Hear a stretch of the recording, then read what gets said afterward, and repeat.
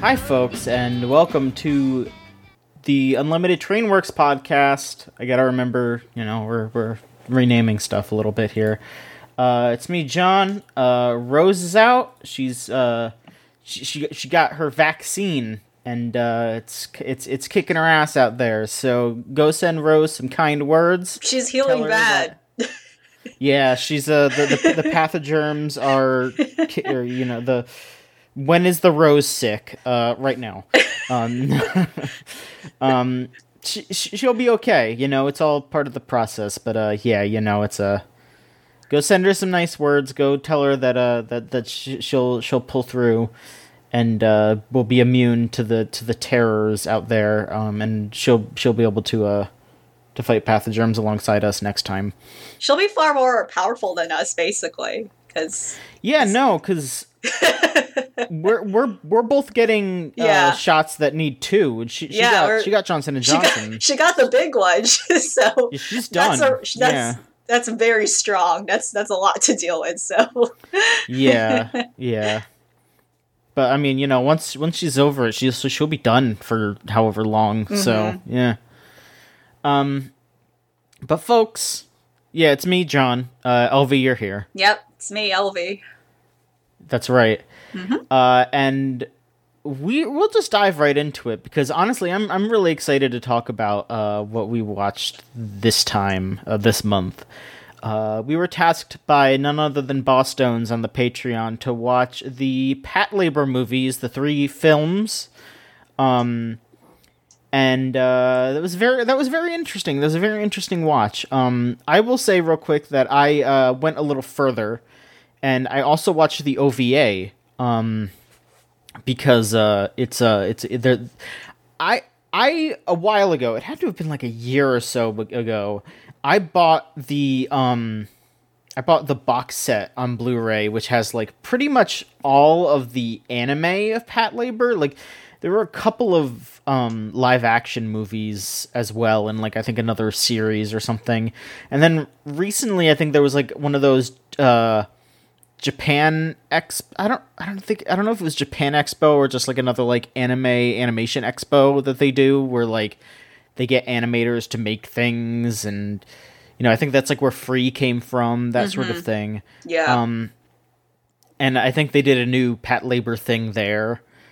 But pretty much everything else that's animated for Patlabor is in this box set, and I got it because it was like, oh, it's a low price, and also it's going to go out of print, so you have to get it now. And so I was like, oh shit, okay, I'll buy it. I know people really love Patlabor, and I bought it, and then like a month later they were like, actually no, we got the rights back, so it's not going out of print. But it was still worth it. It was like $30 or something for all of that. Yeah, I mean, it's like it's a beautiful film series, to support and to have. It's one of those films where it makes sense to have like a physical copy because it's just so well done. I think that's just kind of like, my opinion. Totally. I mean, even if it was just the OVA and films, that would be worth the $30. But it also comes with, there was a whole like 47 episode anime, as well as like a sequel OVA that was another like so that is a lot of stuff. That's a lot for that price. That's pretty good. Yeah. Wow. Mm-hmm.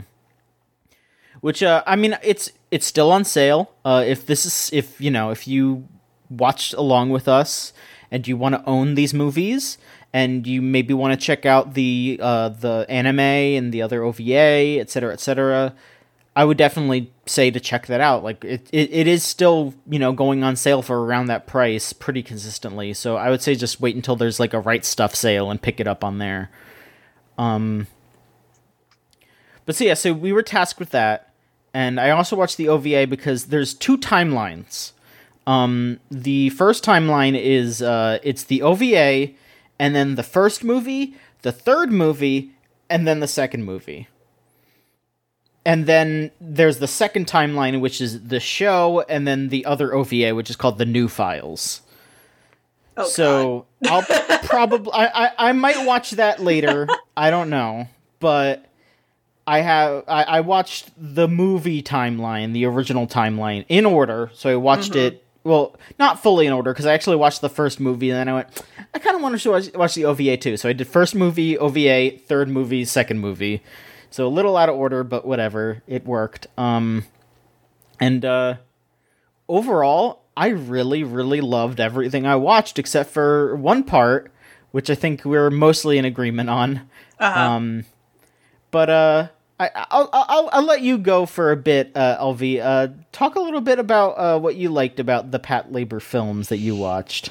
Yeah, this was something like I think I've known I would like it, but it's something I've never really got my way to like actually start watching and indulge in, right? So it's like a nice opportunity to finally do that, at least with the movies. And I wanted to watch the series first, but this is an interesting way to go. Like, I wasn't aware of like, oh, there are actually different continuities, or there's like kind of not necessarily specific, like you don't have to do it, but you know, like there is kind of like a specific suggested timeline to kind of watch these things because of like those different continuities in a way. But again, it's not something that I think detracts from the experience, because I just watched the movies like 1, 2, 3. You know, I didn't watch it in the order you did, including other things. Like I didn't watch the OVAs. Well, one of them. There are 2 of them, right? Right. And yeah, I was pleasantly surprised. I did not expect them to be what they are.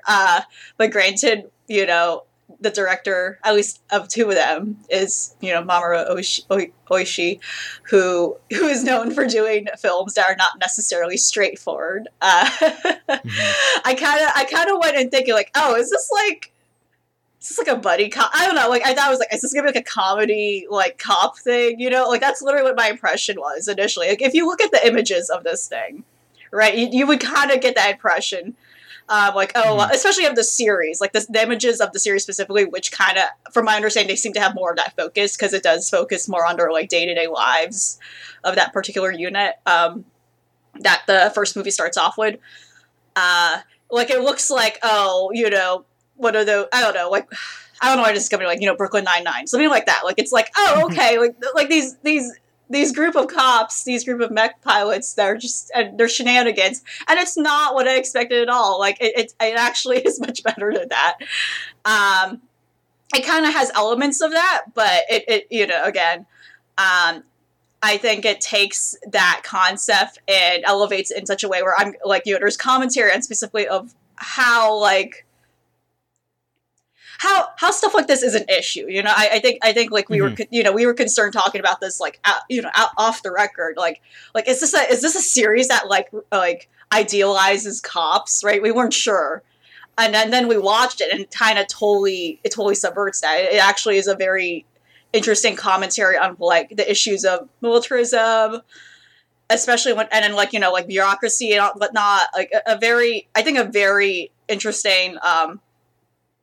It's a very interesting package that comments on like all of those things, where we kind of have like in the first movie, and essentially what is the main recurring cast, I would say, like the main recurring group that appears, like, you know, group of characters that appear throughout this series, throughout this franchise, and like all the different continuities, where you have like these group of young people who are very excited in a sense to like, oh yeah, they're doing this thing. Like, you know, again, they're just doing this thing where they're manning, like they have axes and are manning these like robots to deal with like essentially crimes or like issues around the city. But then the movies go into how like there's like these even darker like underbellies going on. Like there's corruption, there's like all these other political issues, that these things that they're doing are not quite what they seem. And the first movie kind of just ends on this like very high note. It's like, oh yeah, you know, like you kind of have this like incredible like action sequences, beautifully animated. Like all these movies are beautifully animated, well done, and very a lot of like interesting quiet moments where like you just have characters talking or like waxing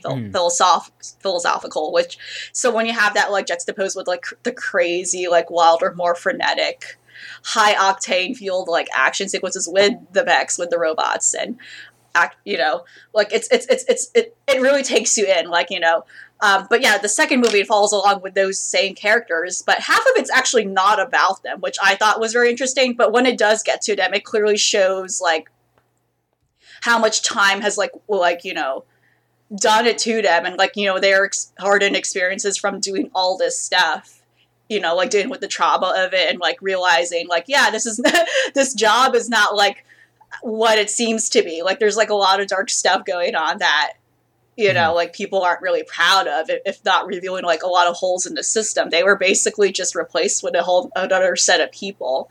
I thought it was interesting that the movie was like about these characters, but it didn't really focus on them until the latter half.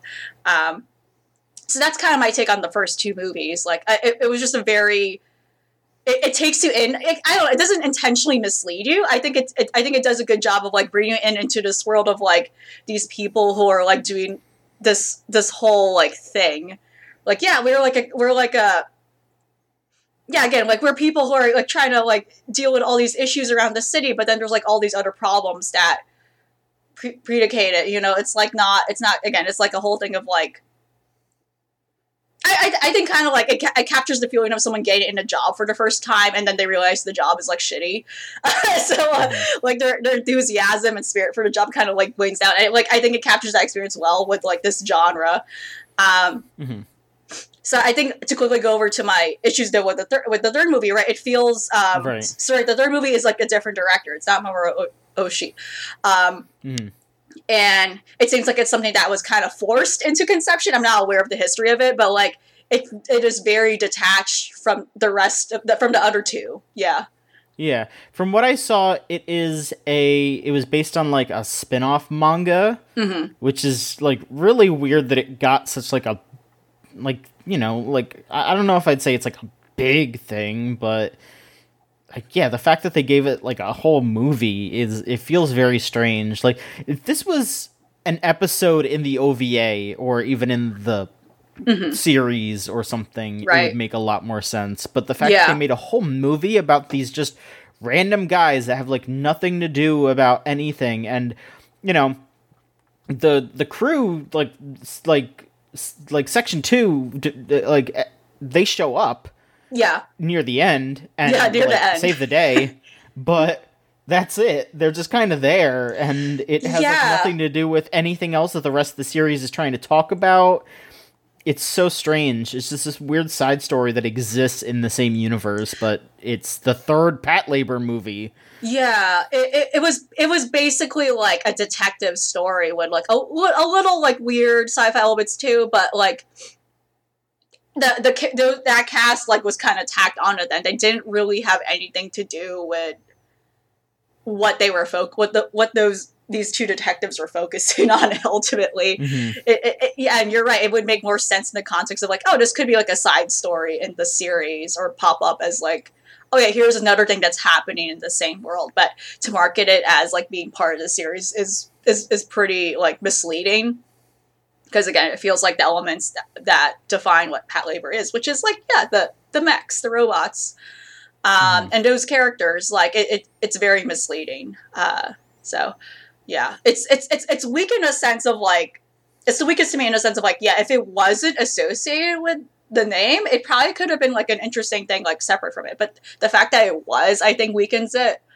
But at the same time, I wasn't really, I wasn't really like immersed in it compared to the other two. Quite honestly, it just felt very, I don't know. It didn't really say anything new, I would say. Like, what's the deal with it? I don't even remember much of it.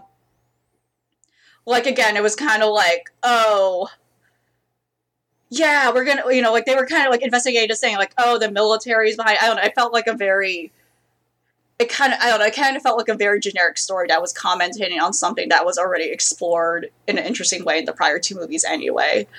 Yeah. But yeah, overall, yeah, I really hoped to at some point to like maybe explore the other things in this like bigger multimedia franchise. Like I'm aware too, there's like a live action movie. I'm curious as to what that is like. I think there's multiple. There's a lot. Yeah. So I think after this, at some point, yeah, I would like to like explore like the series, like the OVA. So yeah, like overall, yeah, it's this is like a beautiful like series of movies that I think one should check out, especially if you are a fan of Mamoru Oshii's work. Especially, if you like Ghost in the Shell, you would like this. Like especially the original Ghost in the Shell movies. Like this is something I think one would be down for. Totally. especially movie 2. Like movie 2 really goes goes hand with like the philosophical stuff and being and taking you really out of the movie for a bit just to comment on things very explicitly. You know, it doesn't walk or it doesn't beat around the bush in terms of like saying like, oh yeah, like war is fucked up. You know, it doesn't like it's not vague about it. Like it's very clear as to like what it's saying about these different social issues. Right. For me, you know, I think it definitely helps to watch the OVA. Yeah. Because obviously, I don't know for sure. I feel like I feel like something, if I really, really like something as much as I liked watching most of this Patlabor stuff, it's making me want to, like, look up interviews with Mamoru Oshii and just kind of see how he felt about, like, political things and his views on militarism and the police, because I feel like watching the OVA and then just seeing that, like, lead into the first movie and then the second movie, it's very interesting to see. It almost feels like the evolution of his opinion. In that, like, at the beginning, it feels like the OVA in the first movie is like, well, you know, it's maybe possible for the police to be reasonable and for the system to work out, but it feels more like the military is this arm of the government that is, like, probably uncontrollable. Because the OVA actually, like, there's, like, one, like, 2-episode arc near the end of the OVA, and that's, like, almost a dry run of the second movie, because it's also about the military trying to stage a coup. Yeah. And, you know, obviously it's nowhere near as, like, a big bombastic event as it was in the second movie. Like that scene where there's just, like, helicopters flying around shooting shit up, like, that's horrifying. And you know, it's like I just sat there and I just thought about, like, God, like, at any second any military could just do that, and, like, they do that all over the world all the time, and, like, it's so horrifying to think about. And, you know, like, even in Japan, where they're supposed to be just a self-defense force, you know, they're still perfectly capable of just, like right. You know, attacking other countries or attacking their own countrymen, you know? It's so scary. And, like, Patlabor, the second movie was specifically made after Mamoru Oshii was, I think the Japanese Special Defense Force was, they were involved in a military operation in Cambodia. And so... Yeah, so that was, like, specifically, you know, him just being against... Like that's not defending Japan, you know, that's actively going out there and doing something. So yeah, there was also, like, some, like, references to, like, late Cold War things too, which was very interesting. It's like, these are, like, incredible, like, in a weird way, like, if you're not that familiar with, like, you know, the Japanese military history, like, these are kind of, like, interesting time capsules that do comment on those things specifically. And I agree with you in terms of, like, yeah, I feel like watching the OVA series in conjunction with this helps a lot more, especially when it comes to, I guess, getting the humanistic side of these characters more, just understanding them more, because you kind of do just jump in, and I guess that was, like, one issue I had where I wish, like, I wish I had more time to understand these characters more. And in a sense, you would kind of have more of that, like, you know, these conflicting feelings of empathy for them, especially as things go, you know, escalate in the movies. Yeah, like, I would say the OVA is more focused on Noah, who's the like, redhead pilot. It's more focused on her. She's, like, obsessed with her labor. You know, she calls it Alphonse. She loves him. And then I'd say the first movie's main character is, like, Shinohara, her partner. Yeah. And then the second movie's main character is Captain Goto. Yeah. So it kind of jumps around there.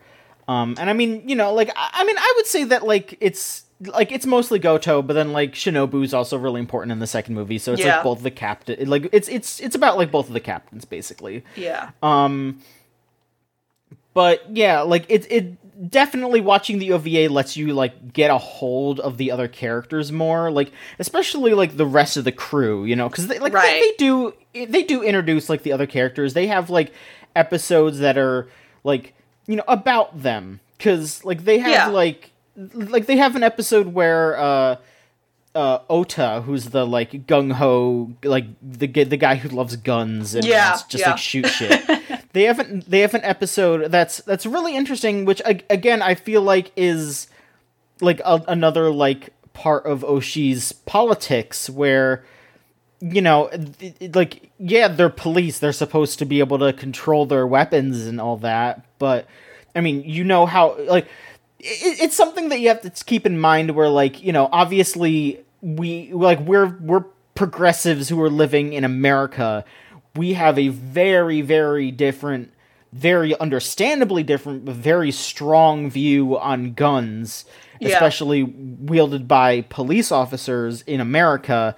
And in Japan, it might not be as, like, overwhelming, but of course it's still scary to think that there are people out there that are just, like, you don't know the kind of people that are out there handling a gun, even if they are a police officer, even in Japan.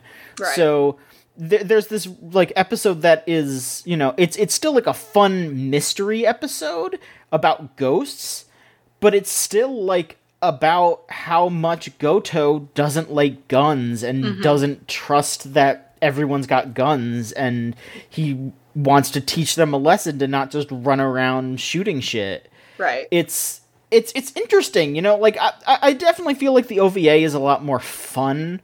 Like, the first movie I would also say was fun, but it is trying to be a little bit more political, but the OVA is definitely, like, it's got way more moments of just, like, oh, this is goofy, oh, this is just the characters having fun. And then the second movie is very serious, but I think it's earned, because it's like, everyone in that movie is older. They've moved on from just being, like, rookies and, like, goofing off and all that, and they've kind of drifted away, and it's, they still have moments where they're having fun, and they still have their camaraderie, but it definitely like, it's definitely the kind of thing where, like, if I was, like, a teenager when Patlabor came out, and then the second, and then I watched the first movie and had a blast, and then, like, I was an adult when the second movie came out, that would have definitely hit, that would have hit really hard in, like, a really good way. So, absolutely, like, yeah, I would say 100%, like, check out the OVA, the original OVA, and the first and second movie. The third movie, yeah, it's fucking nothing. It's like, it's way too long. I would say. Yeah, like, I mean, it's the exact same length as the second movie, and it's still, I was just like, this is too fucking long. Like, there's so many scenes where, like, nothing important is happening. Right. People are kind of talking in circles. You figure out the mystery of it. And, like, yeah, again, like, I don't want to make it sound like I'm just going into Patlabor for gun shooty robots fight, because absolutely not. Like, there's a little action in Patlabor too, but it's not that much, and it's mostly just, like, talking and shit. And, yeah, it's a lot of talking. And I thought it was fucking beautiful and, like, really, really smart, but, like, the third movie is talking about nothing, and I don't even really think it's making a point, It's, like, making this weird kind of sort of point about, like, medical experimentation or some shit. I don't know. It was just, like, a kaiju movie, but I didn't even really think it had, like, a point to it, really? I don't know. It just kind of washed over me. I didn't care about it. It just kind of happened. It happened to me. The third Patlabor movie just happened to me. It kind of had the issue too, where I feel like it did a classic, like, especially when you have, like, these these main characters who are, like, okay, so this happens a lot in, like, mystery thriller stuff. This is a recurring, like, cliche where you have, like, again, these hardened, like, detective guys, specifically guys, and then there's, like, a woman involved in some capacity. And it's, like, very tragic, because there's always a whole thing. Well, this is what happens at the third movie. It's, like, it's a whole thing where, like, you know, one of them, or, like, even both of them kind of get a little personal with it. Like, one of them falls in love with a woman. It's kind of, like, ambiguous as to what was going on there. But that was literally what was happening. It felt like a stretched out, like, very basic, like, mystery plot I would see in, like, many mystery, like, crime shows where... Yeah. In classic case of, like, okay, they're, like, applying to... That's what it felt like. It just felt like the issue of, like, the dynamic of, like, these people applying too much of their personal, like, emotions in the job and the dangers of it. That's what I felt like I was taking away from it. But it didn't really speak of anything else beyond that. Because, it ends in tragedy. It ends in a tragedy. And, like, they're, like, both, like, torn over, like, we could have saved this person, you know, even though she did this horrible thing or was complicit in a horrible thing. But that was kind of it. It just felt like a classic, like, I don't know, I've seen the same story in many other forms. It was very detached from, like, again, the bigger issues when commenting on war and then the military compared to the other two movies, and, like, usually what the rest of the franchise is doing. It really, really, you know, again, it's been repeated, but it feels very detached from what the rest of the series is focusing on. Yeah, I guess that's pretty much how I feel. You know, I this is definitely something that I want to look into more. You know, the big long anime and the new files both weren't done by Oshii, so they're probably not going to be as high quality as the stuff that he did. But yeah, overall, I think pretty much anything that he touched is something that I could recommend to anybody. Absolutely. So Rose did write down her thoughts. And, I could read them, or do you want to go ahead, LV? I don't mind. I mean, you can go ahead. Oh, there's some typos in here. You can figure it out. look, she is healing bad right now. Healing real bad. She's off the goop right now. It's fine. No, I'm just saying you're probably better at, like, figuring out what she was trying to say in some parts. Wow. Okay. Patlabor 1 and Patlabor 2 both demonstrate the inherent fallacy of the structure of policing. While it has reverence and interest in machinery, it is just as ready to condemn it given the propensity for its misuse. I will say, yeah, that is 100% accurate. Yeah. Like, those, like, especially in the movies with their high budget, there are so many shots of just, like, damn, look at this sick-ass robot. Look at this like sick-ass jet. Yeah. Yeah. Like, it's absolutely just like, look at this fucking cool tank. But also, it could kill like no, yeah, and it proceeds on us. I think a lot about specifically the first movie's opening, where you're not sure what's going on, and you're thrown into this crazy, like, really thrilling sequence of, like, oh shit, what's happening? This is cool, and then, like, then that experience kind of turns sideways towards the end, you know. Like, I thought that was very interesting. Like, you don't even, like, specifically the first movie's sequence, you don't even see people's faces. Like, you don't know what, like, yeah. It's truly the effect of, like, okay, you don't know who's dying here, so you're very detached from, like, you're very detached from the experience of, like, oh my gosh, there are people being killed here, and, like, you can't identify that experience of, like, anguish and pain and, like, all these awful things, because you're just like, ooh, like, I don't know, that Gundam meme, or, like, ooh, shiny robot, yeah. And then the arrow going over. That's literally what that is. Like, it's a very intentional, ironic effect. I think it was well done. Now that I think about it. Right. Back to Rose here. Patlabor 2 is especially good, working to establish that what it means to be a good worker in the system is to not bend over and let bad things happen, to do some good things, but to stand up and be eliminated. Stand up and okay. Basically, Rose is just saying, like, you know, it's the old saying where, like, a good cop will quit being a cop. Like, that's basically how it is. Like, there's not really a good way to work properly in that system if you're actively trying to fight against it, because it's made in the way to beat that down. Yeah, like, there are just unfortunately many circumstances where changing things, you know, quote unquote changing things from inside is unfortunately not effective. And this is one of those things. Like, you just, it's right. You have to really change those things from the core up. It's just rotten from the bottom. You can't, like, changing things from the inside, like, and like hearing many of these stories, it's really disheartening. Like, it's true, because unfortunately, if you've unfortunately been in that system way too long, you just kind of get sucked in it as well. That's like the danger of it. Yeah. To continue here, the main draw of the films to me is the fantastic framing of each scene, with amazing colors and environmental shots that are what made me fall in love with Ghost in the Shell when I was a kid. I really have nothing to say about the third film. And I feel like nothing positive to say about the third film. Yeah, I mean, probably nothing really. It's just, and I feel like it was just amateurish aping with established names. Yeah, all right. I think the first two movies succeed not because of their depth of character, but because of the way each character is slid into the right spots to say the right thing in fun and inventive ways, which I felt the third movie lacked entirely. I mean, I wouldn't count out depth of character, but I kind of, like, I understand why Boss Jones just told us to watch the 3 movies, but I do kind of think that, I mean, and it's not his fault, obviously. I'm not going to say, oh, you should have done it, but definitely I would say if you're if you haven't watched yet, if you're listening to this and then going to go watch it, definitely just do OVA movie 1, movie 2. That's all you have to do. But definitely watch the OVA, cuz it gives so much, like, background and a lot of flavor to what happens in the first and second movie, because, like, especially the second movie, like, that hits so hard when you have spent time with those characters,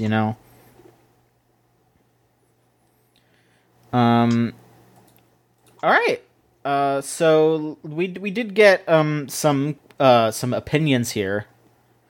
If you want to send in opinions or questions, we'll do some questions later. But here's some Pat Labor opinions at videogameshootchu.tumblr.com/ask. CenturyPunk says, I adore Pat Labor, from the cast to the mecha designs to the surprisingly thoughtful politics about policing in Japan. It's a testament to its strengths that it has room for both fun Godzilla parodies and an incredible meditation on unjust peace and the just war in the second movie. Yeah, that conversation, that whole segment was just...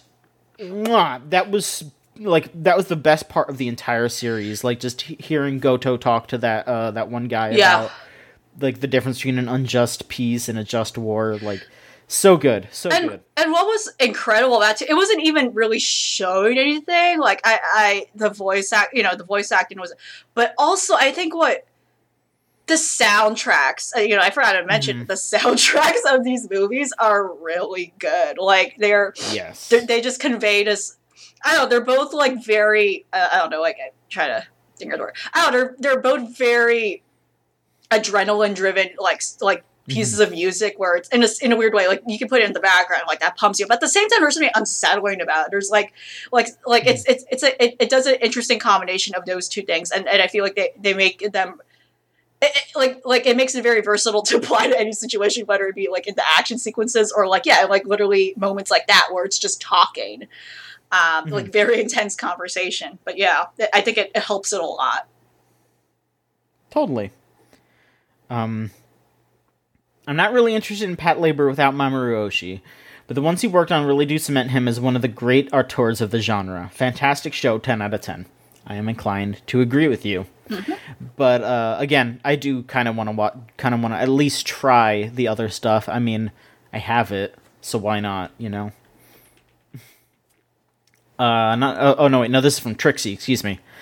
Little else needs to be said about the first two Pat Labor movies, but I feel like the third movie really nails a deep and moody atmosphere that, despite ultimately being a kaiju movie without much focus on the kaiju, ends up making it stand out as its own uniquely captivating film. I didn't mind the focus on characters not from the first two movies. I feel like the Pat Labor universe is flexible enough to have anyone be the focus in it, and despite mixed results, it ended up working well for me. I mean, that's valid. I'm not going to tell you that your opinion is wrong. I do agree. I do agree with Trixie a little bit here, where, like, again, I definitely feel like the Pat Labor universe has the space to be flexible, to go into these different worlds. I do just wish it was just like an episode instead of a whole movie. Yeah, again, I think the framing of it as like a whole movie right after the other two does it a disservice. And I think if it was even shorter, I think it would have been a stronger story. I agree with you. Like, there was just like a lot of moments where it's like, I'm not sure it needed to be this long, like nearly 2 hours. Yeah. And last one here is from Gregory Zero, who says, the Patlabor movies are probably not the best place to start with the franchise, but personally the only thing worth watching from it. They're definitely of their time in both good and bad ways, but the amount of times I had to remind myself, oh right, this is Patlabor, surprised even me. If you like Mamoru Oshii, definitely check them out. Yep, again, yeah, you just gotta watch the OVA first. I guess that's it. Yeah, thanks so much for writing in. Now we can go on ahead and talk about a bunch of other stuff that we watched. Alvi, please feel free to just here. Let's see here. How about, I don't think I've heard you talk too much about Other Side Picnic. Do you want to go ahead on about that? Yeah, okay. That's the problem. I don't know where to go off on it, because it kind of, again, the SCP to anime. It ends on a very weird note. Okay, so gosh. I don't know if Rose caught on this, but when she's on next time, hopefully she can figure this out. I don't know what was going on. So there's this weird I don't know, it just kind of ends. I don't know if it's going to have a continuation, but there's this whole thing throughout the series where, there's like these two young women, and like there's this whole thing where like, oh yeah, there's like a missing girl. There's like a missing woman that is friends with one of them or is close with them. I don't know if she's like a former lover. It's very ambiguous as to what that relationship is. But she was someone special to her.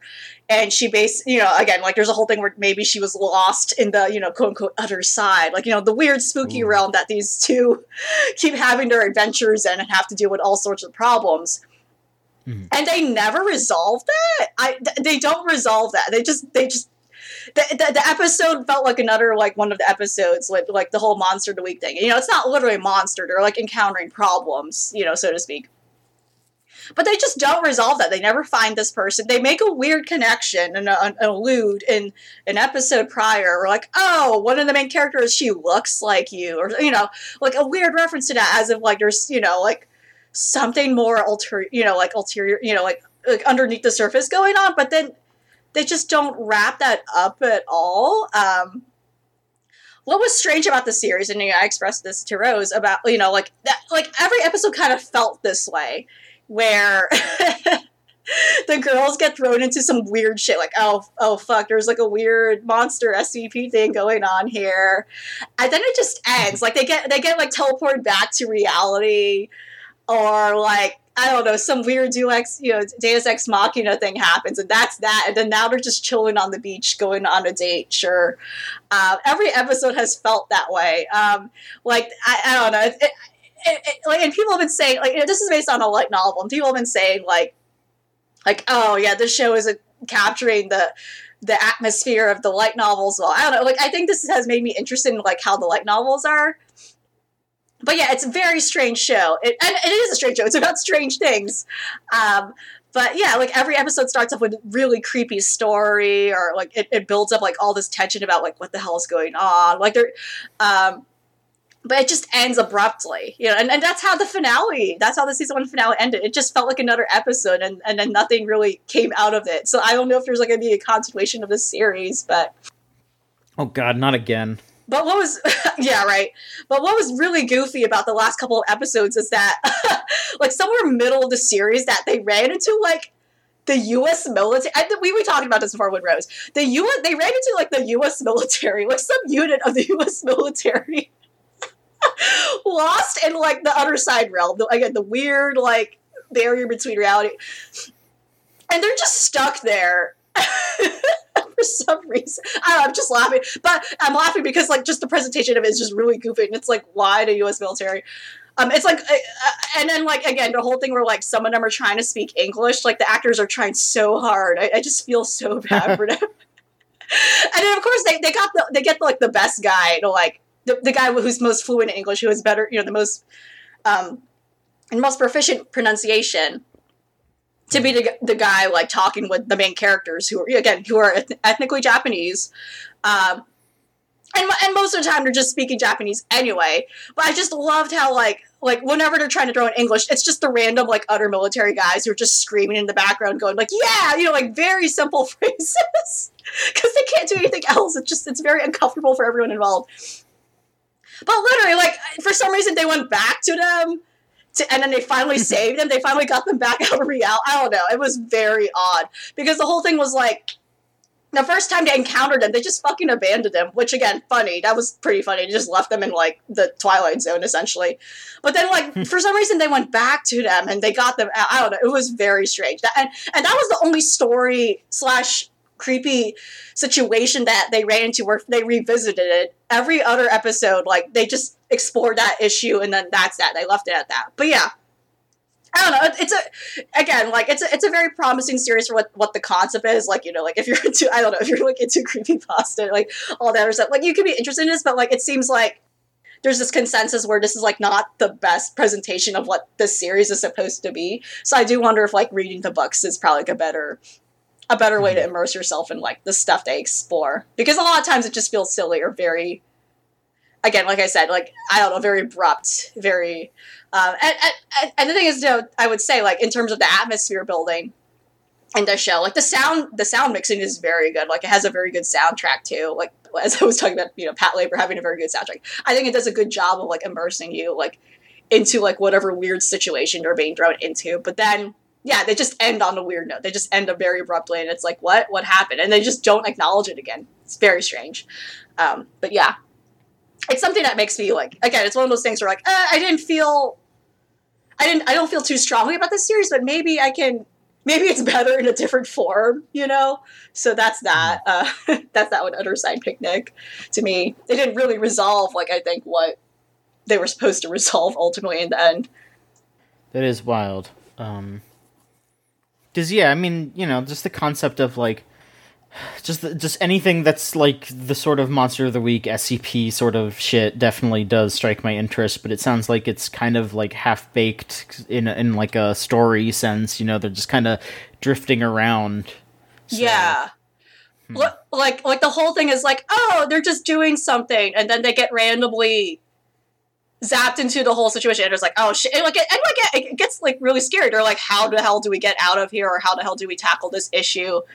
But then it just, like how they end is like all very weird. Like again, there's like too many examples where, I don't know, like I guess one example would be like, for instance, they're like dealing with a monster directly. They're just fighting it. Like that's the way to get rid of it. Like they're just fighting it.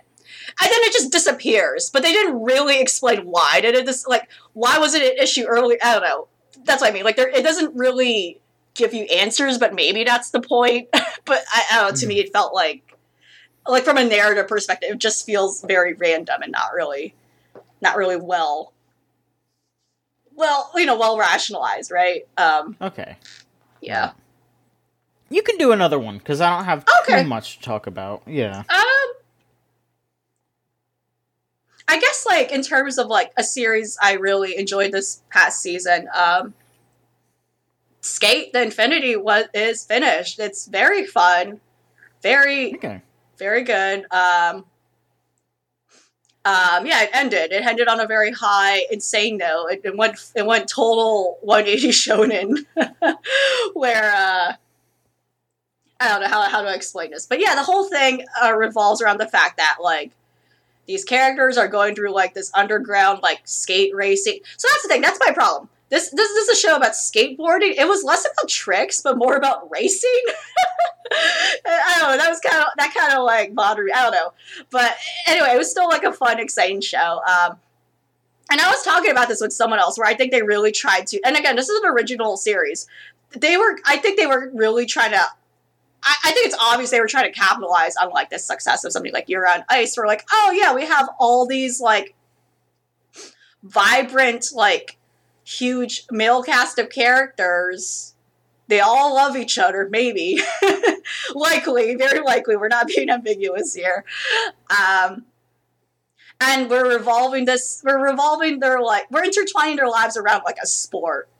and we're gonna kind of exaggerate the nature of this war in some way. And like I think it works in that. I think they have like it has a really colorful cast of characters. But I think where the series suffered was the story. Like there kind of wasn't a story. Like when it comes down to it, like it literally was like you have these two main the two main characters, like these high school kids who get intertwined in like, oh, it is underground skate tournament, and for some reason the main antagonist, he's just nuts. He's literally a Joker character, and then he's like, he's like intimidated by these two kids who are very talented. And that's that. I mean, like it didn't really have a lot of stakes to it. Like I'm like, they could just leave, you know, they could, I don't know. They felt like, again, it boils down to the fact like, oh yeah, like these people all love skating and that's what unites them. And dramatically the antagonist, you know, he realizes he needs to stop being like a terrible person and a jerk to people because he realizes like, oh yeah, everyone here loves skateboarding like I do. There's no reason for me to be a bitch to people and be an awful person. They for some reason threw in like he's also the worst character, I think. Like at first glance he's like, oh okay, he's just a silly like goofy like antagonist, again literally a Joker character, but then they like went like full like actually like Jokerification Joker where I think I mentioned this before too, where he kind of has like a crazy like serious backstory where he was like abused. He's like, for some reason, all the women in his family are jerks. Like they're like he's from a rich family and they're trying to pressure him to do stuff he doesn't want to do. But he's like a grown ass man, so I don't know what's going on there. He doesn't have to do what they're doing, making him do.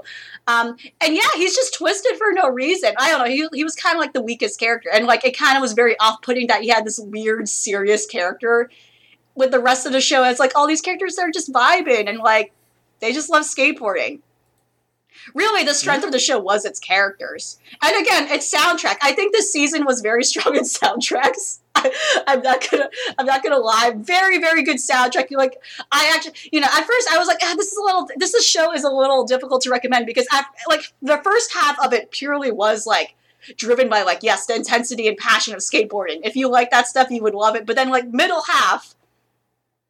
They definitely went, like, full-on pandering, I think, with, like, it kind of going, like, here's pretty yaoi, I would say, like, in Rose's words. This gets pretty yaoi in my best words. I don't know if that might be off-putting to some people, but the soundtrack is incredible. It really, I think, pulls off the whole, like, power ballads and ska, like, vibe, you know, something you would associate with skateboarding and the skateboarding culture. It's very good.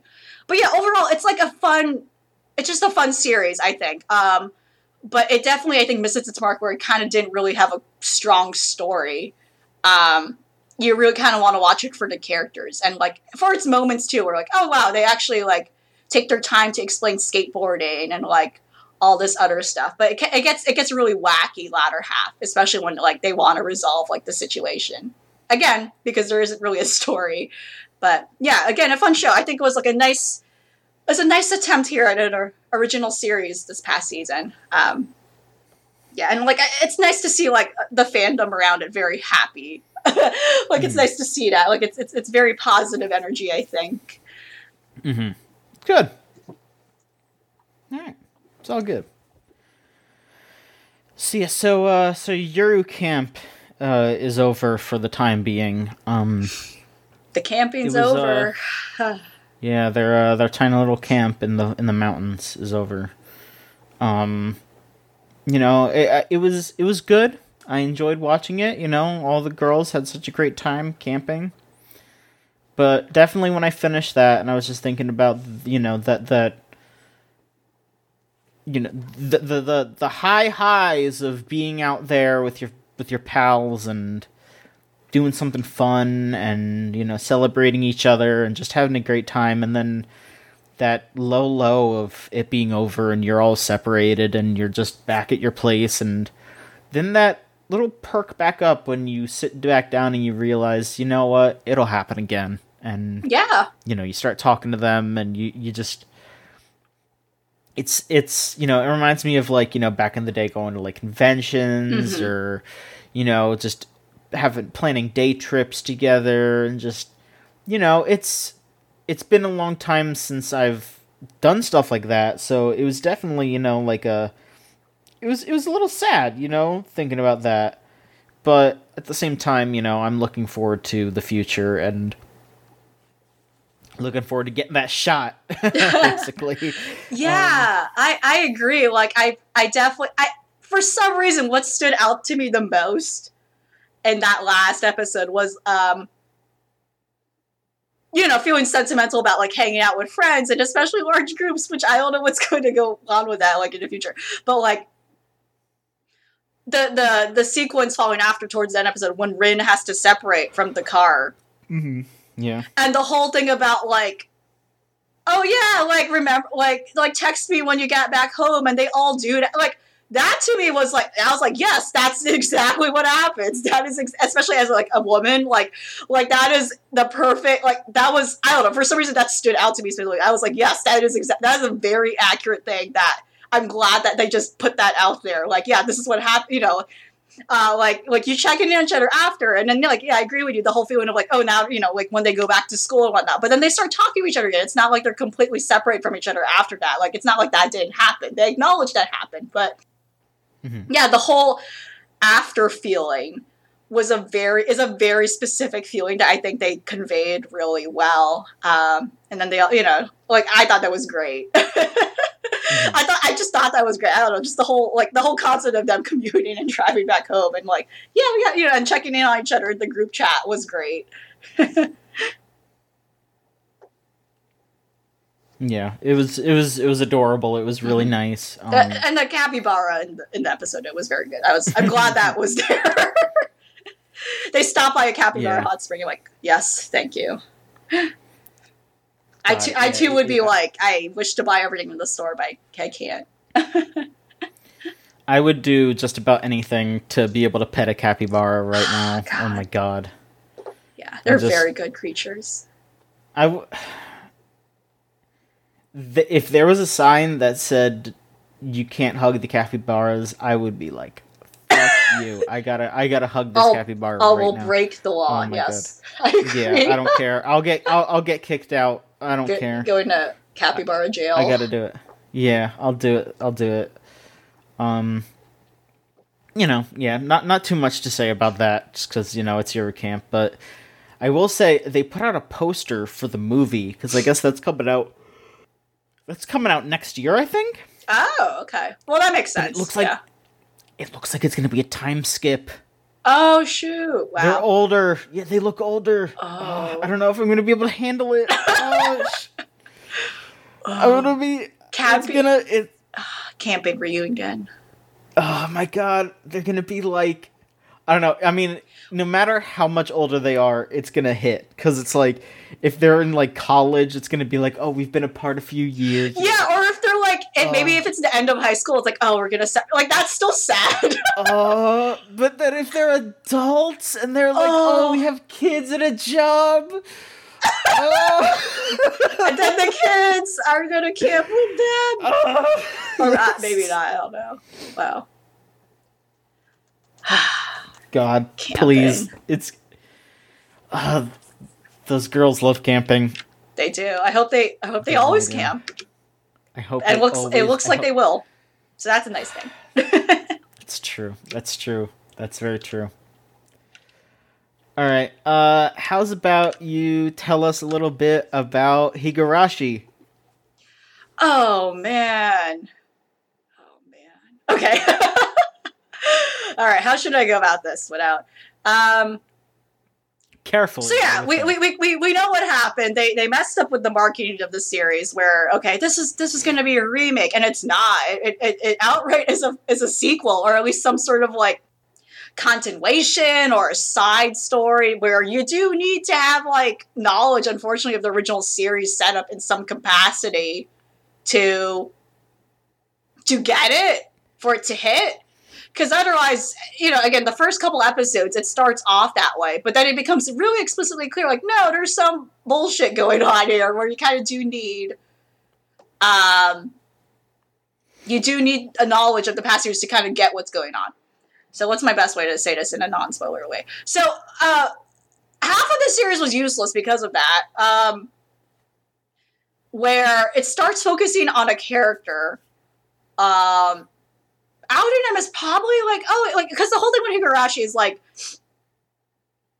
with all these different storylines, there's always like a whole thing of like, okay, who's like people kind of go into series already with the detective hat on. It's like, okay, nice things are happening. No, like some horrible things are going to happen. People are going to murder each other. Like that's the whole expectation of Higurashi. And then people off the bat are like, okay, who's going to be the villain this time? Like basically the whole premise of Higurashi is like there's different continuities, but in some weird way, they all connect back to each other regardless. They're all like within basically a multiverse that's like canonically acknowledged. So which makes the idea that they're visual novels like kind of interesting. Like it's like a meta visual novel series in that way.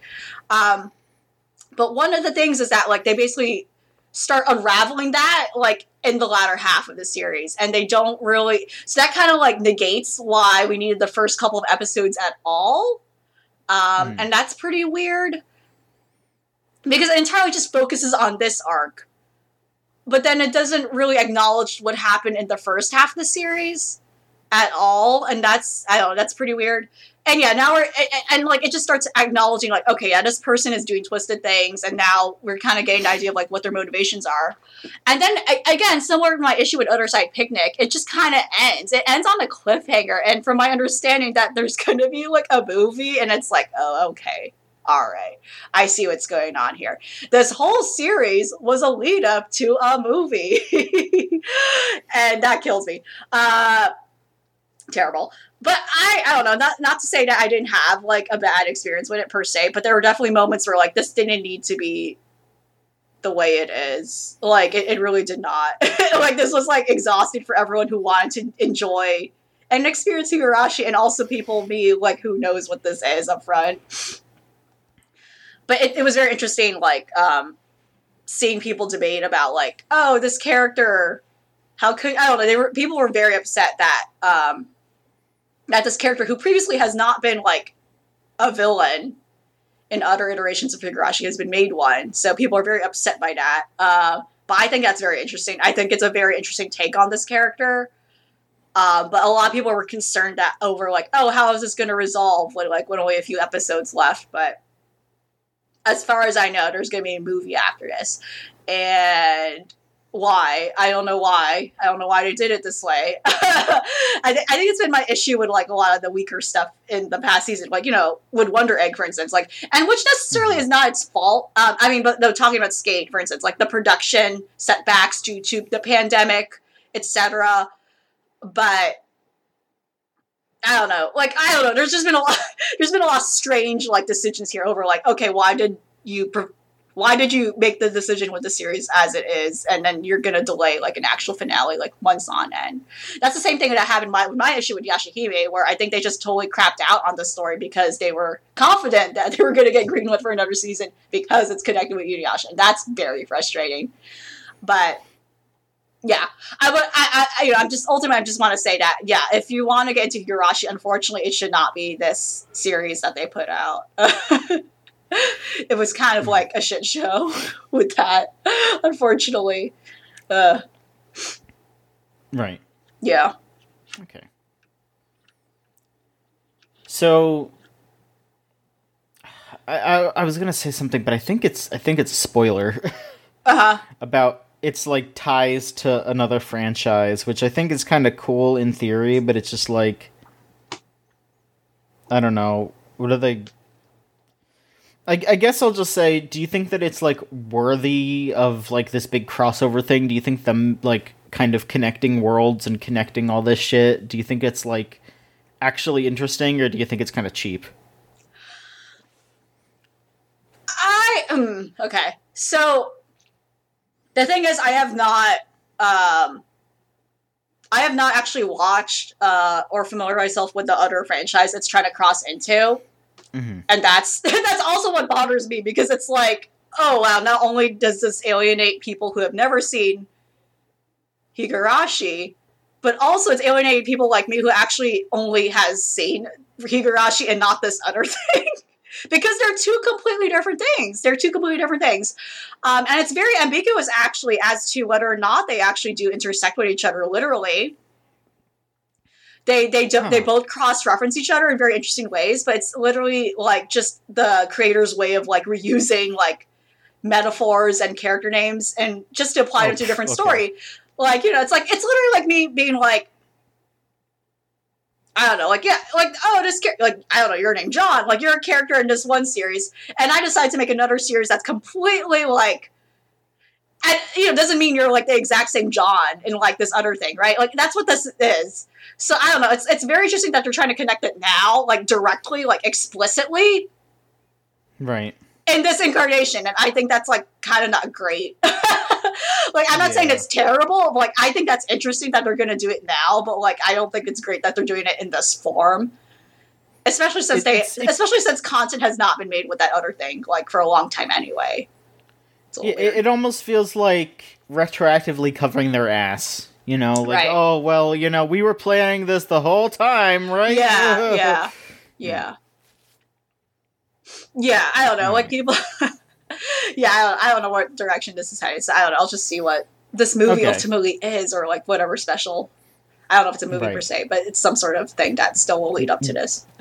The next thing. Okay. All right. How did Dr. Ramune wrap up? They had a nice picnic. Nothing terrible happened.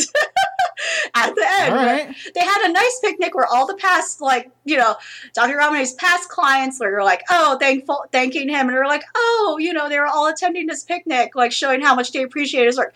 It was a very strange episode. He suddenly got depressed, realizing, oh my gosh, maybe I'm not cut out for this. Maybe I'm like not a good doctor, or what, you know, like it was just strange. It like came out of nowhere. There was no reason for it to happen. But you're Dr. Because at some point, at some point, like 3 or so episodes before, you know, prior, like they introduced like his mentor, who also was kind of like not a real character. Where like, I don't know, like they don't really go into it further, and I kind of wish they did, but he's kind of intimidated by this guy who mentored him. He thinks like, you know, like, oh, he's way too good for me, etc. And I don't know. They don't really have, there's really no stakes in that relationship at all. Like the only thing is like, oh yeah, he feels pressured by him because he kind of has certain expectations of like his practice and his methods. But ultimately it boiled down to like, oh yeah, his methods work, even though he's kind of nuts and crazy when he does it. But like ultimately it came down to like, they work, and he made people happy, and he cured people of their problems. And that was that. Literally, that's what happens in the episode. He was just sad that, like, oh, I don't know if I'm cut for this. But then in the end, like, that's just what it was. It was just such a non-issue. The couple episodes prior, they like actually went into the backstory of his assistant and how his assistant met up with him. And it was kind of like, it was nice. It was like his whole thing was like his assistant kept having like hunger issues. He kept vomiting like this black sludge, and it's like not a natural thing at all. And it went into how his family, he comes from a big family where they kind of pressure him, and they don't realize how that's kind of like abusive in a way. Like they don't realize how that's indirectly abusive, where they keep having these high expectations of him, and then he feels ashamed that like, oh no, I gotta like, you know, I gotta like appease my family. I gotta help them out, because if I don't, like I'm like a slacker, etc. You know, and it just kind of goes into like the whole thing about like sometimes, yeah, families don't mean the harm that they're doing upon you when you're doing like, you know, and like if you don't speak up, they probably don't realize that, you know, and that's kind of just like what that was going to, like, you know, and in friendships, like if you sometimes we put more pressure on ourselves than other people, and that's kind of what that was going into. So, but yeah, ultimately it ends on like a strangely not weird note. It just ends on a perfectly normal picnic that they're all having with all the past clients that they went through in all the different episodes. But yeah, very strange series. The last episode was the least strange thing about it.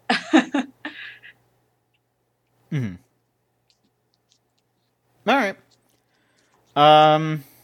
Heaven's design team ended nice. Yeah. It was a nice ending. It Very was a little nice. silly. It was a little silly, but I had a good time. And that's what matters. Yes. You know, I definitely just walked away from it just hoping that they do a season 2. Because, you know, they could just keep doing this forever. There's a lot of animals they could talk about forever. They could. Yeah. It was really funny that, you know, they just, like, reveal what they reveal at the end. It's really Mm-hmm. stupid. I think it was very way. good. Yeah. It was definitely one of those things where I was just like, that's dumb. But then I was like, ah, you know, like it's stupid, but you're just like, all right, they're having fun with this. It's fine. I feel like in every episode where they kind of do that same thing where they build up, like, oh, what is this going to be? Like you get this, like, horrifying, like, monstrosity thing they start off with, and you're like, what is this going to, like, it becomes a guessing game per episode at that point. It's like, what is this going to be? Like, what the hell is this? And then, like, I've been always surprised, like, every episode, and I've been like, what? Okay. And I just think, I don't know, that to me is great. Like, I've been genuinely surprised every episode, and I think that's a good thing. Like, again, the same one. I thought it was going to be something else, and I thought it was going to be a platypus. And I was like, it's not a platypus. That's not a platypus at all. Oh, gosh. Like, whenever they're going to deal with the platypus, that'd be very interesting. I'm sure it's already been done in the manga, but I bet that's really funny whenever that comes around. Absolutely, yeah. There are so many just weirdo animals that, like, you know, you can think of, and then you can't even think of. You know, like they've introduced animals to me that I've never heard of in the show. Yeah. So definitely, I mean, you know, there's a manga. The manga's still going, and I thought about this, and I don't know why this specifically made me think about it, but something that's unique to anime, I feel, is how it feels like, because of the way that, like, you never really know unless it's something like, you know, Naruto or My Hero Academia or something that's big and Shonen Jump and will go on forever. You never know if something's going to get a second season until the second they announce it. So it feels like most anime, their season finale is always a series finale. It's like, what other like art thing, what other just like piece of art presents itself as the end every single time, you know? Right. Like, because they don't know, you know? Nobody knows except for the people that are in charge of it, and even then they don't know until they get all the numbers in and they decide that it'll make them more money. Yeah, so, I think unfortunately it's become like a standard thing where people like who work in the industry are like, yeah, we don't know if this is.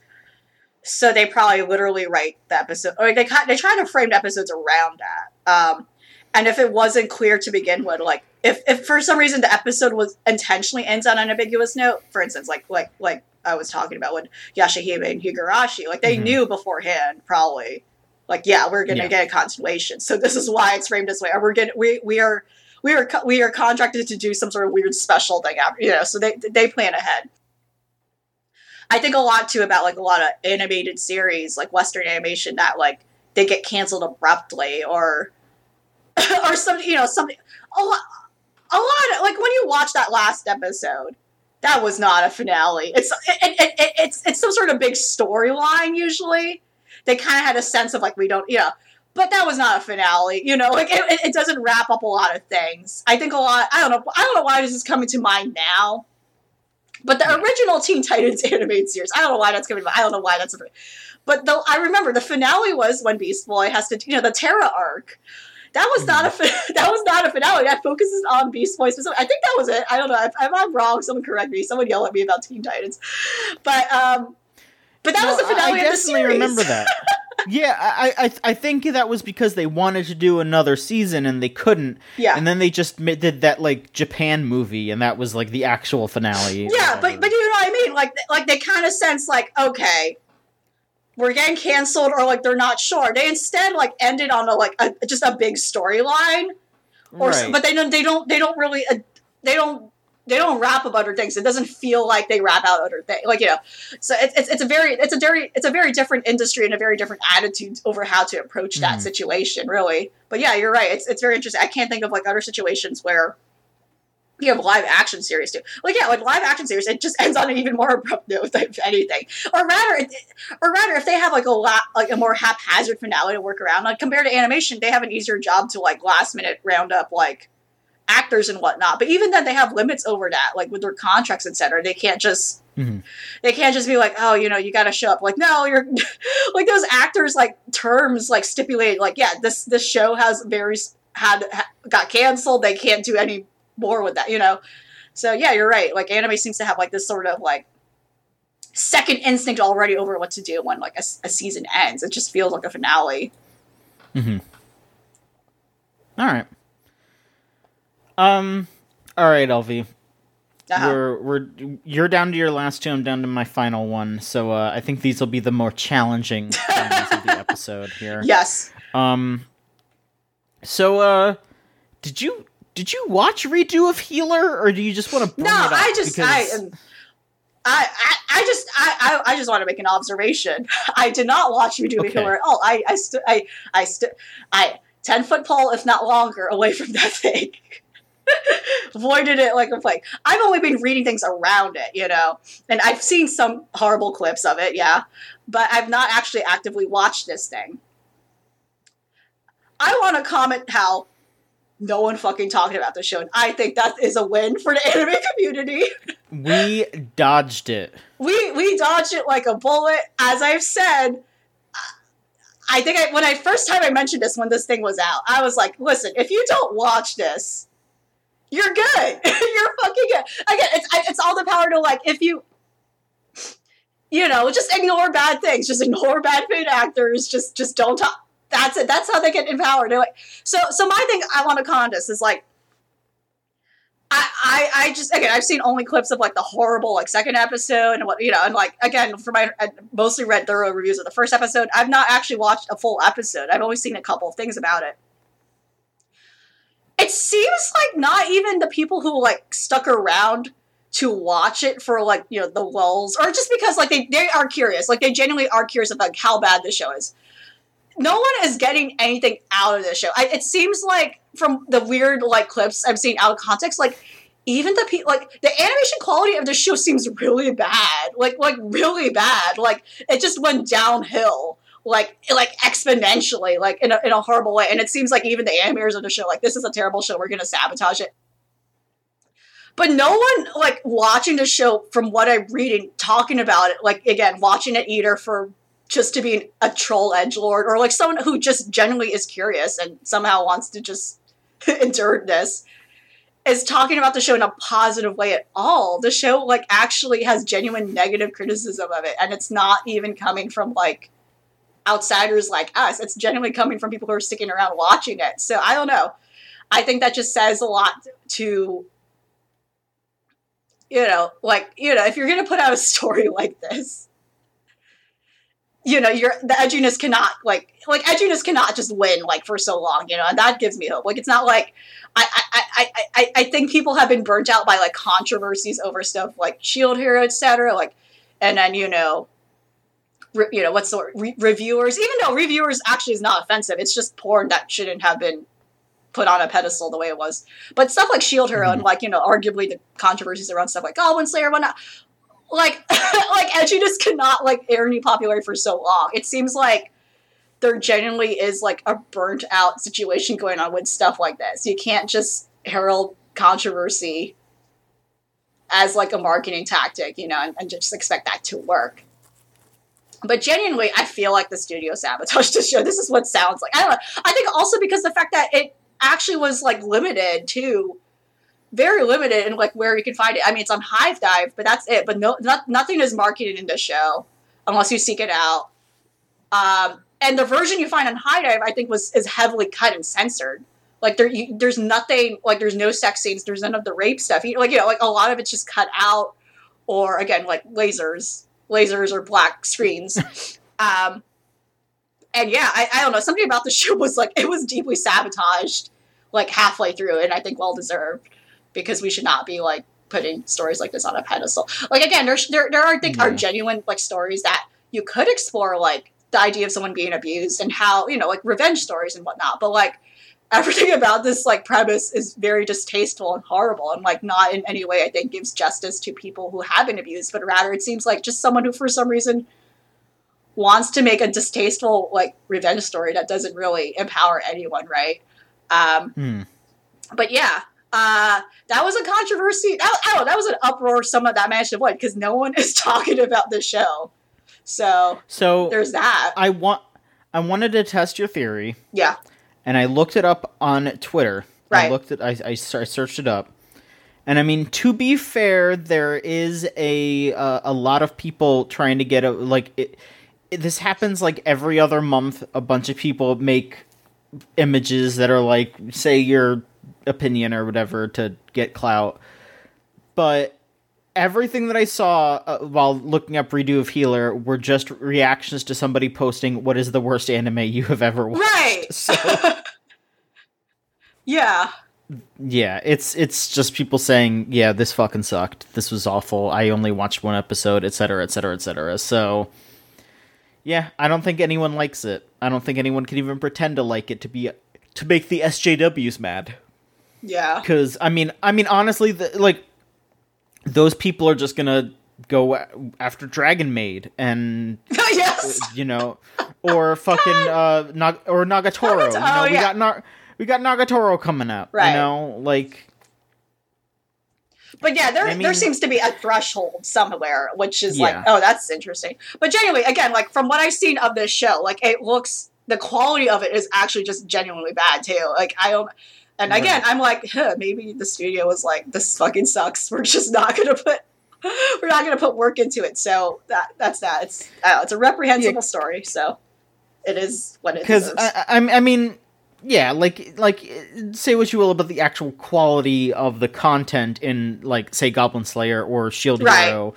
There was at least, like, money put behind it, and, like, it's well animated and all that, but, they didn't care. Like, this is probably just, like, a cheapo cash grab thing to just try to ride the wave of offensiveness. Yeah. Nobody cared. All right, well, I think it's time for you to put the cap on the thing that has been, I feel it has been a specter haunting you for the last few months. LV, let's hear the wrap up for Gekidol. Oh my gosh. I finally actually watched Alice in Deadly School. For some reason, I did not see it up front. It should have been this released before Gekidol, but wow. Where to begin? And where to begin? Because I don't know what the fuck happened. I don't know what the fuck happened in this finale at all. So many things happened. So, right. Last I was talking about, like, okay, the city was about to explode. The city was, like, literally about to be wiped out by this insane man who was, like, who might be influenced by a robot at this point. It's like, yeah, I'm going to make this, like, idol, like an idol world and whatnot. And then for some reason, as that's going on, like, the girls in, like, the idol unit, they're, like, still practicing. They're still on 10. We're going to put in a fucking show. As meanwhile, the world outside is I think my best way of describing it is, like, when Thanos snapped and everyone's fucking disappearing. That's literally what is happening outside. And these girls are so intent still on practicing and rehearsing for, like, no one's fucking... But anyway, it was such a strange string of events in this film. I was very confused as to what happened because, okay, so this is where the finale truly solidified that this series, and what I'm saying seems to be like a bigger franchise that they want to make around this thing. Mm-hmm. This series was clearly following in the shadow of something like Madoka, and specifically the works of Shaft, and how, like, Shaft, like, I mentioned Shaft because, like, they're not the only ones who do this in, like, anime, but, like, yeah, they're, like, often the studio people say in terms of, like, actually taking interesting avant-garde approaches to how they present scenes. Like, there's very strange editing, like, characters go off in non sequiturs and, like, environments that don't make sense, but it's intentional. Like, that's very intentional for, like, a lot of things they do. And they were clearly, like, trying to imitate it, but none of it made sense. Like, it was... So the final scenes of the show is, like, the main characters, like, having this argument with each other, but the world is, like, fucking collapsing around them. They're having this, like, weird petty argument about their friendship, about their relationship. At this point, I'm not sure. At this point, and then suddenly, like, the class, they're like, in a classroom as everyone's fucking disappearing around them. And then now suddenly they're on stage. They're like on stage having this argument. So now you're like, I get what they're doing. They're like, oh, are they actually acting or are they having a real argument? And the argument does not resemble at all as to like, again, this play. They never put on this play that they've been rehearsing throughout this whole series. And then like and then the argument culminates where the main character's like, slaps like two of her friends who are like, you two should stop fighting. Like, why are you like dismissing the friendship you had? And then slowly, and they're like having this argument on the stage in an empty theater. And then suddenly different audience members like pop up in the theater, and then like the argument ends or like something like that, and then they start clapping. It was literally like, oh, and everyone clapped moment. It was ridiculous. And then they bow. So like, was that a play or was that like a weird like what was going on? And then we finally cut back to the crazy producer man, who I don't know. I guess like, I don't know what happened there. Like, I guess they destroyed the computer. I don't know. I guess there was some sort of computer. There was some sort of supercomputer, like, fueling this whole thing. They destroyed it. I guess he regrets his actions. I don't know what happened. I don't know what happened to change his mind. And then, like, we now have this, like, giant explosion that fades to white. And everyone just, I guess, dies. And then it cuts back to the first episode. So what exactly happened here was implying that after all of that has happened, we time traveled back to the first episode where none of this has happened. What? And specifically where the first like disaster has not happened. So now we see a shot showing that the city is fine. There was never a city that like exploded. None of that has happened. So now we're seeing like the first episode like replay its events, but in a different way.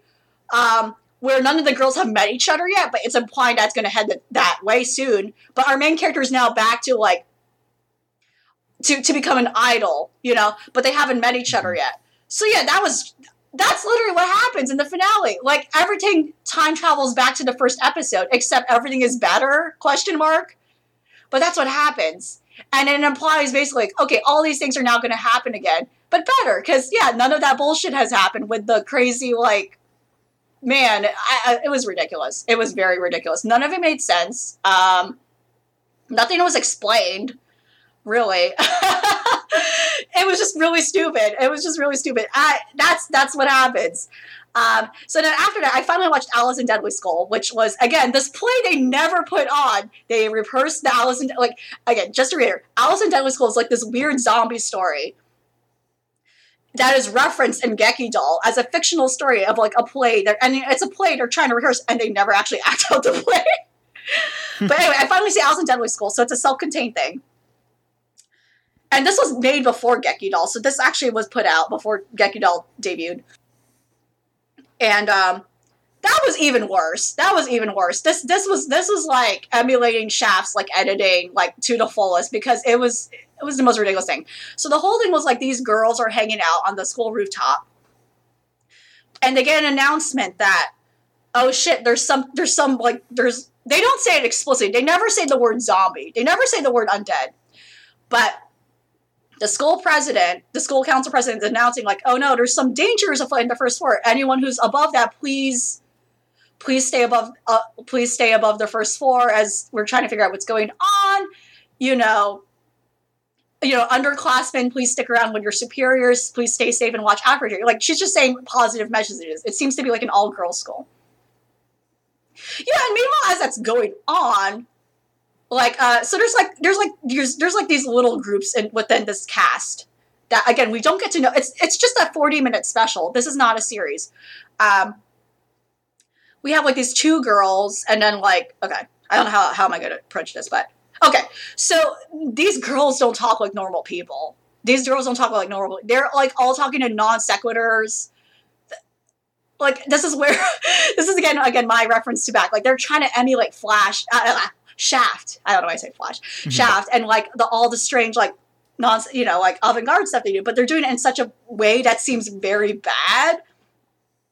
There's like a lot of strange awkward cutting, but like, yeah, the girls don't talk like normal girls. Like, so two of the girls, like, they seem to be best friends, and they keep talking in these metaphors. I'm like, no one fucking talks like this. And then there's like another issue going on where like another group of girls where... Actually, yeah, I'm getting confused trying to talk about this. Basically, my point is they're not acting like there is like a zombie apocalypse going on. They're acting like they're just like amongst themselves and like they're still having these like weird problems, and they're not acting at all any urgency whatsoever that like, oh shit, there's like a zombie apocalypse. They're just like acting like nothing's happening, which again is very weird and goes back to my issue with what happens in the Geki Doll finale. If I'm connecting these two, where these two things are trying so hard to like displace these characters to be like mouthpieces for like to go off on some like philosophical rants, like detached from like what the actual plot is, but they don't do it well. At some point, one of the girls gets bitten. Well, she doesn't get bitten, but it was stupid to begin with. For some reason, they wander off in danger, pretending like, you know, as if nothing bad is happening. Like, oh, and like, I don't know, they see a zombie and they're like, oh yeah, that's weird. Why isn't that girl moving? They're stupid. They're all stupid. Like, they're not acting like there's some zombie apocalypse going on, and they just wander off, going off from the safe areas that they're supposed to stay in just to hang out and pretend like school's still going on for some reason. But yeah, one of the girls gets exposed, and they like spend this time together where they kind of don't really explicitly say that. They're just like realizing that like, oh, they have these final hours together as these two friends, and they kind of have like these flashbacks showing like, yeah, these two girls were like close friends with each other and whatnot. But again, like, we're not really getting like attached to these characters that are like we're only getting thrown in this special. We don't like, this would have benefited from a series if anything. But again, it's still very bad. And at some point, they're just hanging out, like nothing's happening, and ultimately, at some point, one of the other girls, the girl who is turning slowly, she just walks off screen, and it took me a while to realize what happened, but I think she killed herself because she realizes, like, oh, it's too late. But they don't fucking say anything about that. And then, like, the other girl just starts crying. Like, there's a lot of stuff that just starts happening off screen and they're not clear as to what's going on. And they just expect you to know what's going on. At some point, like, the girl starts hallucinating her friend. Like, there's a whole trippy sequence where, like, they're, like, just talking again.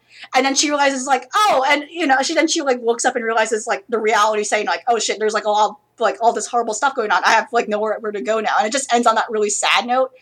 And then, meanwhile, there's, like, another sequence where it focuses on these group of other girls who are trying to fight the zombies for some reason when they could have just, again, stayed in a safe spot.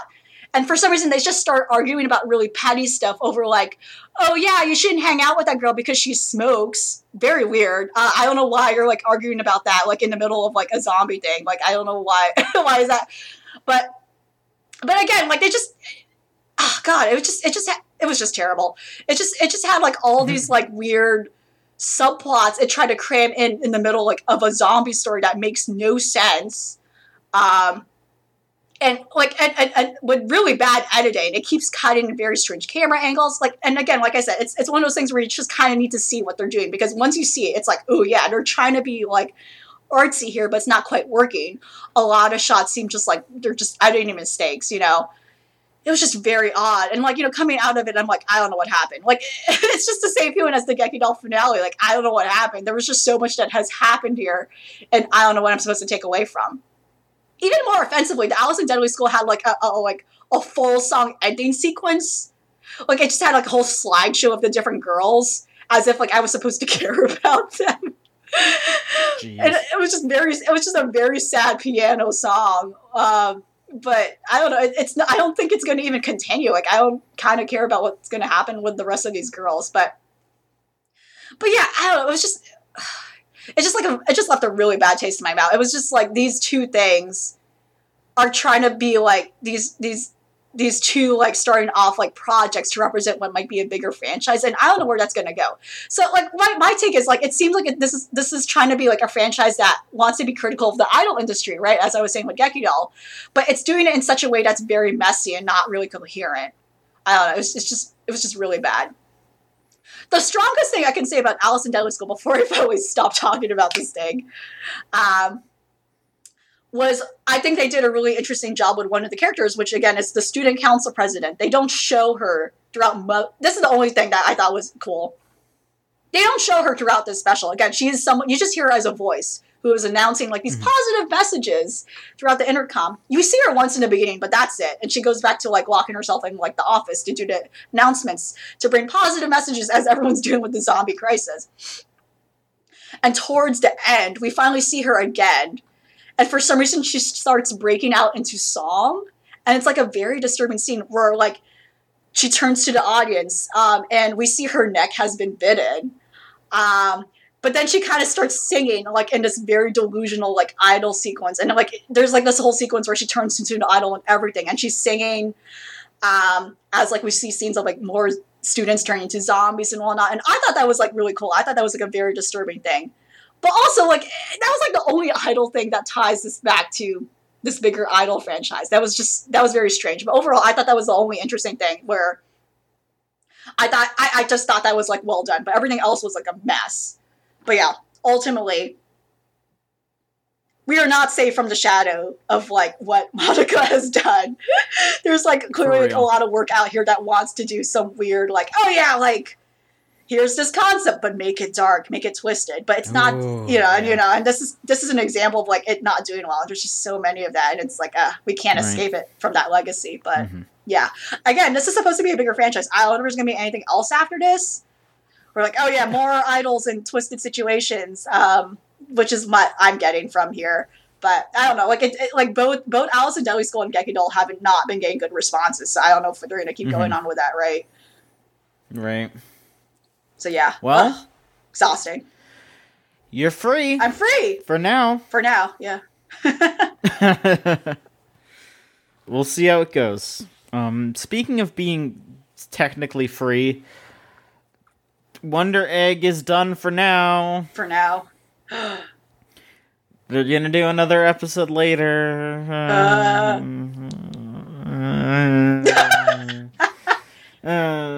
Watch that last episode and I don't care. I actually have not caught up. I've been like, I'm just gonna wait. Honestly. Probably smart. I mean, I've been so disenchanted by like, oh, this isn't great. This doesn't sound great. It's fine. You can just spoil it for me if anything. I'm trying to think of the way to like describe it even. So yeah. So like the girls kind of separate. They're all like pissed. Yeah. And so Ai's like, all right, I'm gonna do my final egg run. And so she goes, cracks the egg, and it's her inside of the egg. Uh-huh. Okay. She's inside of her own egg. And then the Akkas go, this is an eye from a parallel universe where you killed yourself. Okay. So, yeah. So she goes to save herself from another universe, and for a while, like, she's like, the other one is in her school uniform, so it's easy to kind of tell which is which. And the monster that she has to kill is the teacher.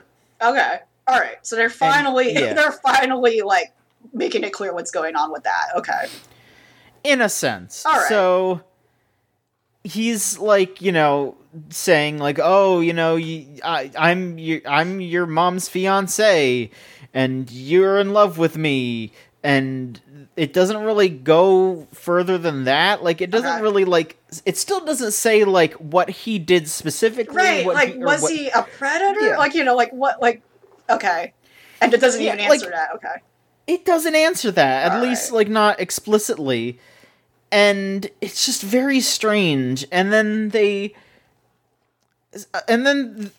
fight him for a bit, and then it just gets really confusing because then it shows both eyes in the school uniform. Okay.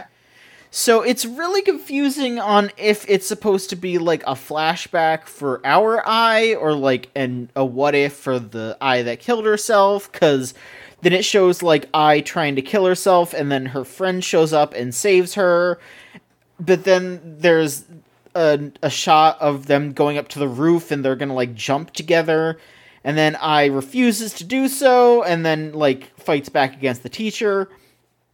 And then the bug girl shows up and tries to kill her, but it takes out her eye. Her eye. Yeah. but it's actually the one that killed herself, the alternate universe Eye. So the real Eye is safe, and then it just ends.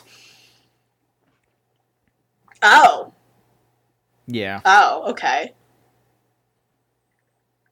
Okay. Yeah, that's... Okay, that's... And then they're just like they basically just go, all right, see you later. Bye. Like, okay. Huh, okay. Okay. So... no, okay. So based on like what has happened from the strange last couple of episodes where like it goes into the backstory of the Akka and like this other girl, I feel like this episode if they cut out those two episodes, I think this episode kind of would fit like prior to those, like if we were to remove like the whole like whatever they're going to go into like the metaphysics stuff, this still feels like in the vein of like, okay, this still fits in with the previous stuff of like, okay, they're just I think this still kind of makes, well, it doesn't make sense. I don't know what to make of it, but I'm saying it's still like formulaically it still fits in with that other stuff. But yeah, I don't know what's going on with there. I don't know if that's going to be explored further. But yeah, okay, I don't know what. All right. So what is it? What is that saying? Is that saying like she cannot even her suicide in another universe is inevitable? Like she cannot even save herself. Like is that a failed mission? Like okay, I don't know. I'm overthinking it because I don't even know what that was. Like I didn't she see did it because it shows her friend being like released and like turned into the ether, like the girls did. Oh, okay. So she succeeds. Yeah, she succeeds. So was it like she had to sacrifice herself for her friend? Was that what that was? At the cost of like her other self dying? Okay. Well, no, it's more like I think it was. See, that's the thing is like I'm not 100% sure which Eye was like going through that like revelation because like it makes sense in that like I getting a friend is what saved her, because she was being bullied all the time and like I mean it's a little confusing because like I don't know, maybe they're trying to say that like she got like her crush on the teacher was kind of keeping her going if she didn't have a friend, and then the teacher started to date her mom, and then that pushed her over the. Maybe I don't know. I feel like I'm just so confused. Like the fact that they dressed them both up the same, like that was definitely like on purpose to try to like obfuscate things. But I just thought it just made it confusing and made the message not work because like I don't know what the actual truth is. Like I don't know what happened to which character. I don't know if this is just like a what if scenario for the dead Eye or like what actually happened with the alive Eye. I can't really tell, and like I don't know. It's confusing to be confusing instead of just like being like interesting and artistic. Yeah. Like I feel like the facade of this show has dropped where for the first while it was like, oh, this is this really pretty, really like interesting thing. Let's see where it goes. And then it dropped the curtain and then it went, well, here's where it goes in circles. Isn't that exciting? And I'm just like, no, I'm gonna get off this ride. I'm good. It did, like especially since like it just sounds like it didn't really even acknowledge what the hell they revealed and like the so like I don't. That's frustrating.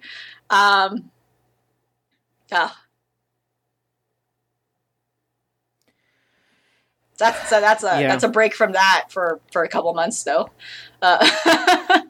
Yeah, it's gonna sneak back up on us, and we're just gonna be like, oh fuck. Oh, come on, we gotta watch Wonder Egg. Free us from the egg. Gotta watch friggin' Wonder Egg and find out what the hell they're trying to do with this. Come on. Ugh. I don't know, like, and it's still that's still like far off before I probably should say this, but it kind of reminds me of like not as bad though, but I kind of was disappointed with Moaru Penguin Drum.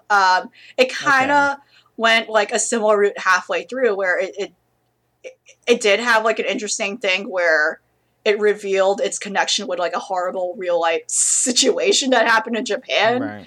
And I thought that was interesting, like very, typical, very, Ikuhara, where it, like, a lot of stuff that's happening with the characters was like very allegorical, but then it kind of just goes sideways and a little too, like, I was, in my opinion, like, I know some other people probably have a different take on it, but I felt like it got a little too fantastical at the end in terms of like, right.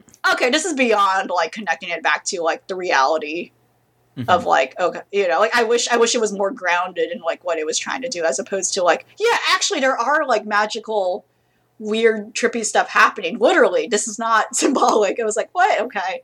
Whereas something like Uchino was clear, like all of this was allegorical. None of this, like I wouldn't argue. I would say none of it, but like a lot of it was really symbolic. And she turns into a car. Yeah, she turns into a car.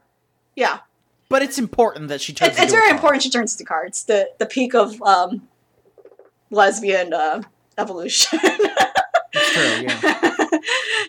But no, like, yeah, it was just it. No, I get it. Like, there's definitely like good ways to be allegorical about real life scenarios, and it's, there's definitely ways to do it, but I just think that Wonder Egg being like, oh yeah, this magical, like, as soon as they went, yeah, this magical robot girl that two guys invented that is also really horny for them, invented suicide for women. Like, yeah, okay. that's all right, guys. All right, I'm good. I'm taking my ball and going home. See ya. I don't want to play with you anymore. But I'm still gonna watch the rest of this because I already watched seven episodes of this shit. I guess I gotta finish this. Yeah. So, we'll see. I mean, I'm ready to watch the ending. I want to see how they try to wrap this up, because, like, I feel like there's I feel like to even attempt to, like, any kind of attempt to answer any of the shit that they posited, this is gonna have to be like a 45-minute to an hour special or some shit. Like, there's no way they're just doing another like 23-minute long episode or whatever. Right. This is gonna have to be like a special length thing. Right. It's fucking, it's off the fucking goop. There's I've Wonder Egg. All right.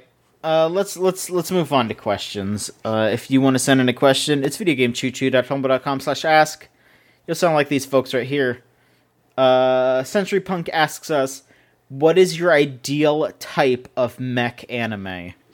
That is a very broad question, but valid as well. I will have to think about that. Do you have a favorite type of mech anime?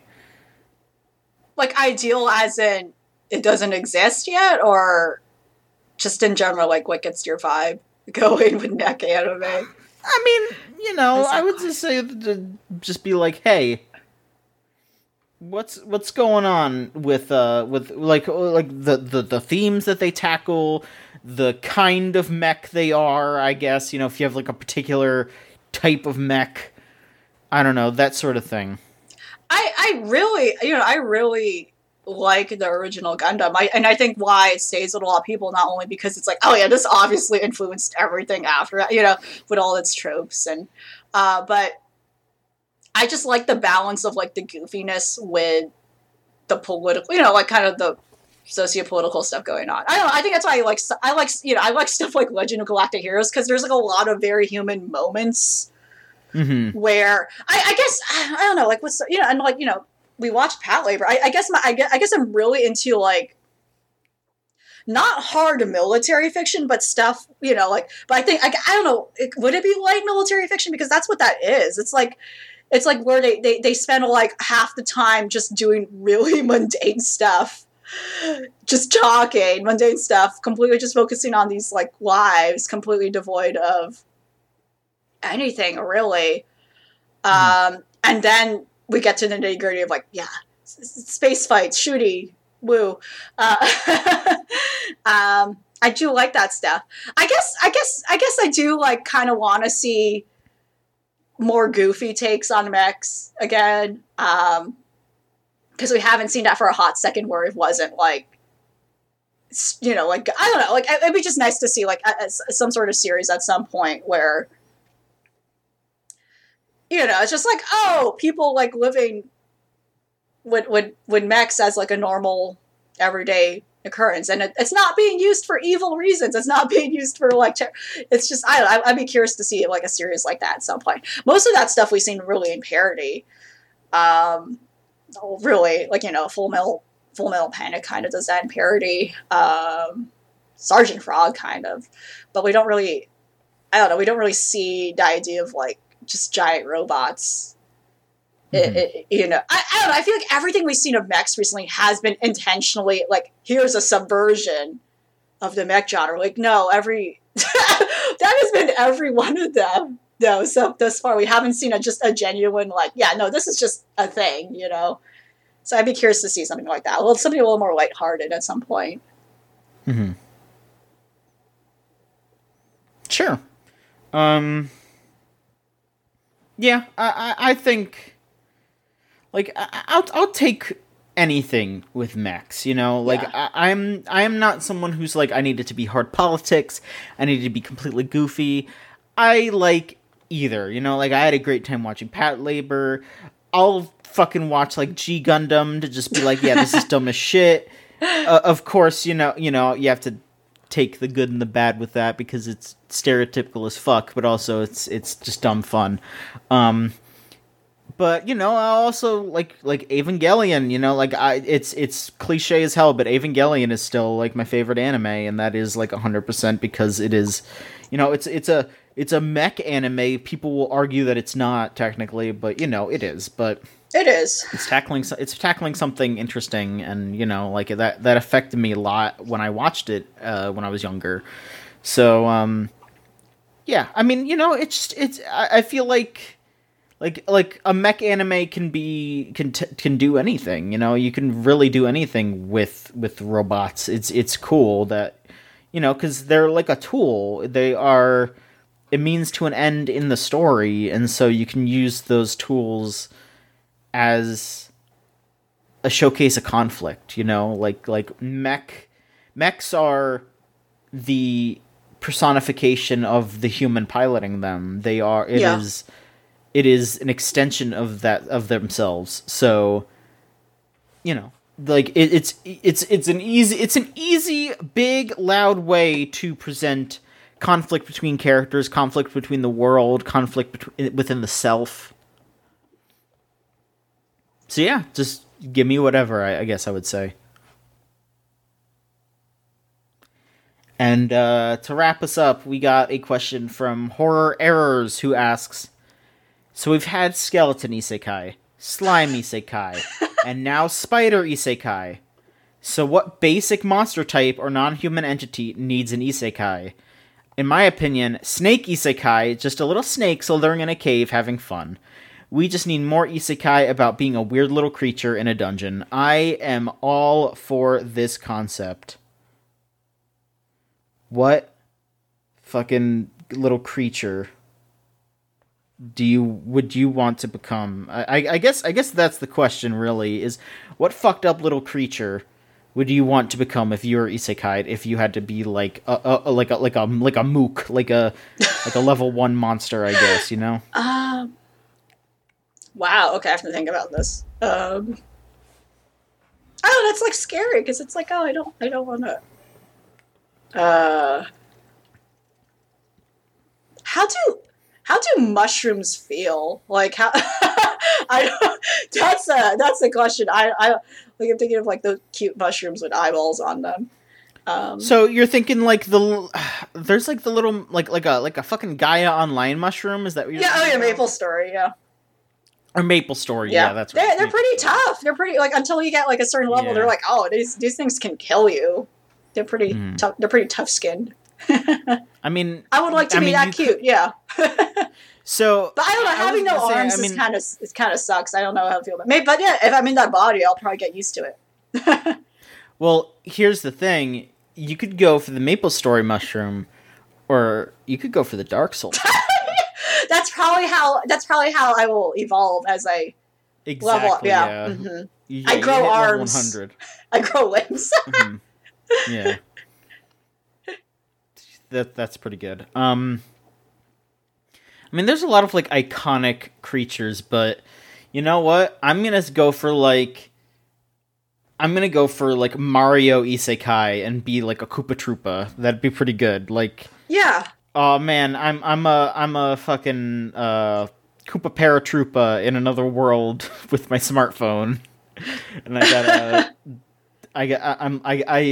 I show all the Koopa Troopas, look, this is how Mario moves. I have a speed run right here. We can stop him, and then you defeat Mario, and then that's the story. Or like, I'm a Bokoblin. So what? I don't know. I mean, like a Dragon Quest slime too. That'd be. Oh cool. Yeah, and they're kind of respected. Like they're adorable. They're probably. Too. You just leave them alone at a certain point. You're like, I don't want to deal with this. They're too low leveled. So that probably is not. That's probably like less risky compared to other slimes. Yeah, but then I feel like at some point you got to be careful, because what if you become too powerful and you become a metal slime? Oh, everyone's gonna want to kill you. Yeah, you're right. Yeah. Ugh. I don't know how that works. I don't know if there's like, I mean, I know there's like the hierarchy, because you got like the heel slime, got fire all the different colors and stuff. Yeah. But then like the king slime. Yeah. But yeah, I mean, I don't know. I always have a fondness for the like little cannon fodder enemies. Your Goombas, all those like little guys. Like that's why I like serve. That's why I love serve bots. They're just little guys like going around. Actually, I would love to be like a Waddle Dee. Yes. Yes. They're just chilling. You know what? But yeah. Who's to say that Bandana Waddle Dee isn't just someone who got isekai? I mean, like, it's just a Waddle Dee, but it's like, I got a spear, and I'm helping Kirby.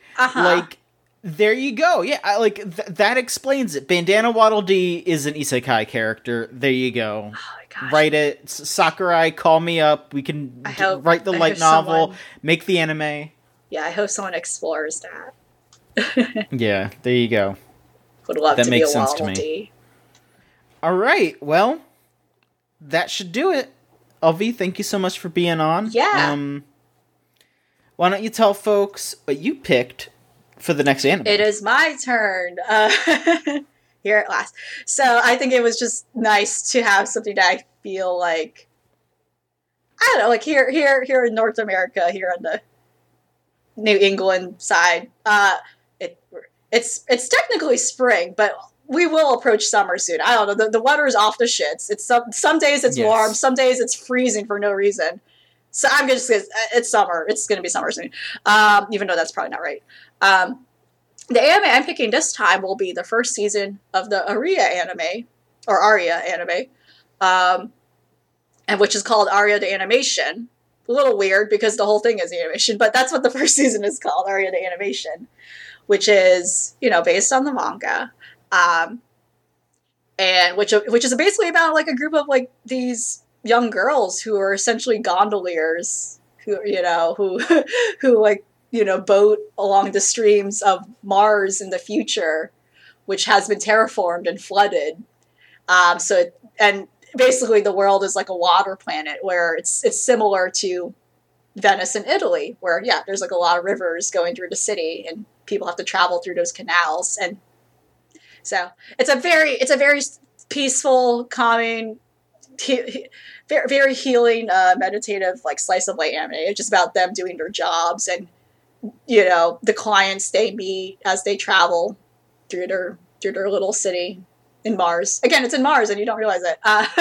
But yeah, it's like a light sci-fi in that way, but it's a very sweet series. And I think another movie has been announced for it. Upcoming as well at some point. But yeah, there's like multiple seasons and we're just going to focus on the first season. Okay, yeah, get in on the hype now. Yeah, I think it's on Crunchyroll, so that's on one platform you can get it. View it. Yeah. Right. Okay. Right. Let's see here. Of course, if you are listening to this for free, no hate, but if you want to upgrade, it's just $3 a month at patreon.com/VGCC. Not only do you get these episodes a week early, but you can also recommend an anime to us. We're gonna probably need to get some more of those coming in soon, because, you know, we've only got a few in the back row, the backlog. I don't know why I said row. The backlog. So we're gonna need some more choices from you all. Feel free to hit us up with whatever, as long as it's, you know, kosher and has some way to watch it within 12 to 13 episodes or so, or like a movie or 2 or 3, I guess. You know, be reasonable. Be reasonable. But yes, you will be able to do that if you're a patron. And of course, you can follow us on Twitter at VGChooChoo. Got our Tumblr, videogamechoochoo.tumblr.com. And, you know, we have our Discord server, thegamezone.zone. Type that into your web browser and it'll bring you straight there, because, hey, guess what? We're hanging out in there. We're talking anime. We're talking a bunch of other stuff. But, you know, if you're only interested in anime, there is an anime room. You could just hang out in there and, you know, yell at us for our wrong opinions. Except you can't do that because we're smart and geniuses. Yeah. Only genius opinions here. Mm-hmm. LV, where can people find you online? I am on Twitter at LVMAPARIAN. LVMAPARIAN. Twitter. I'm there. Terminally online, I'm sorry. Of course. You can find me at JOHN_MICHONSKI. And that's it. Thank you so much for listening. We'll be back in 2 weeks with another episode of Unlimited Train Works.